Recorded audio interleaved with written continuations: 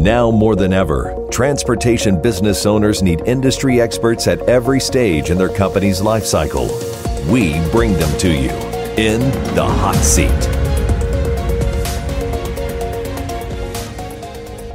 Welcome to In the Hot Seat with the Tenney Group. I'm Spencer Tenney. It's good to be with you. Got a special guest today in the hot seat. That's going to be Eddis Hobson. Eddis, good to be with you. Thank you. Appreciate you. All right, so just quick 15, 20 seconds. Tell us who you are and where you're coming from. Sure. So Eddis Hobson, EH Transport out of Houston, Texas. We were a chemical hazmat transportation company. We did a lot of specialized chemical products, bulk tanker for the most part. Perfect. You ready for the hot seat? I'm ready. Let's get to it. Let's go. So a special edition here. We got a former client, someone who's gone through transitioning ownership of their business to another party. So excited to kind of dig in there. So let's just start right at the top. What were the factors that led to you deciding that it was time to make a change and transition your business? Sure. We started growing to a capacity to where it was going to take another huge financial injection to take the company to another level. And we started looking at government regulations. We started looking at insurance premiums. We started looking at, what it was going to take to make that next step. And we just said, from a financial standpoint, was it worth that risk, considering what we've been through and riding some waves throughout the transportation industry? And so we just, we said, you know what, it might be best to continue to keep the company alive, keep our staff, keep our drivers, and merge with another company, someone bigger that can absorb us and handle all that it takes to run a good company. Excellent. So once you were in the process, yes. What were some of the things that were, it's a big decision. Correct. So what were some of the things that were really important to you as you established some goals? If I'm going to transition my business, I want to make sure that these things happen. My team, to some degree, is being taken care of. The good thing is all your drivers are pretty well secured. And then myself, are we merging with a good team? Obviously, I'm going to have to work with those people after the fact. And then, let's be realistic too. You want to walk away with a good gotta get paid. Paid, right?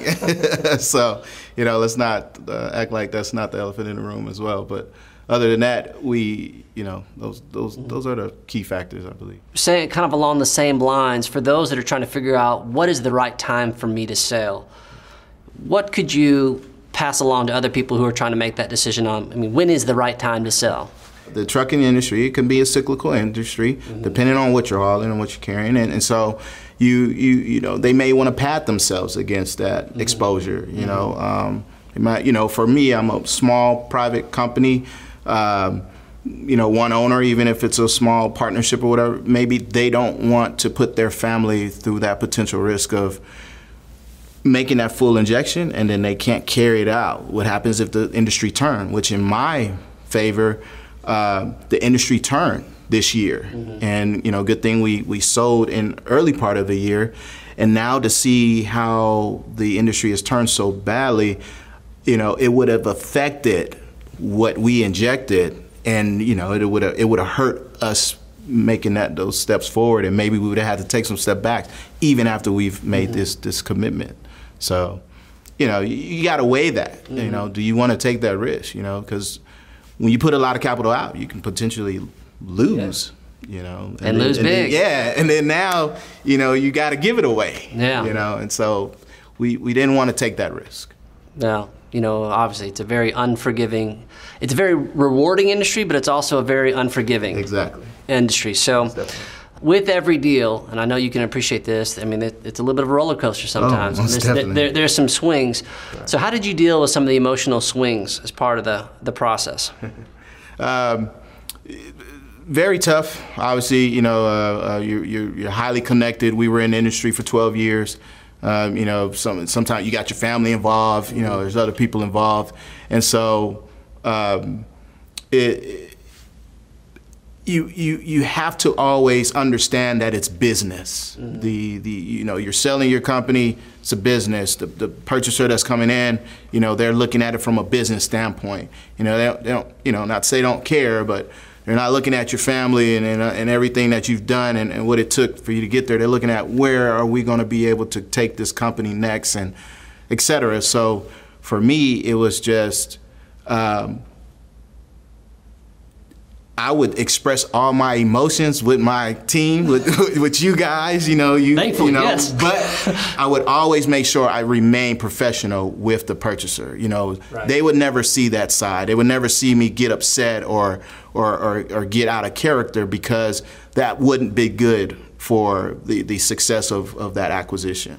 All right, Ez, another question. So, one of the things that I think that you can appreciate when we got into the due diligence side Yes. of the transaction, pretty intense. Oh, most definitely. So, but you did very well. So what can you share with our audience about how best to navigate through that, to make that work well for you? What do you have to do when you're working with a buyer and advisor trying to get through due diligence? Keeping up with everything, learning what's needed early. That way, when you start to hear what's required, you can start preparing for that, and having, we had different files for everything so that we can make sure things were organized and in order. Whether it was getting with the accountants, whether it was getting with the legal team, whether it was making sure that we had our paperwork, our financials, and whatever it was that was necessary in line, I think was key.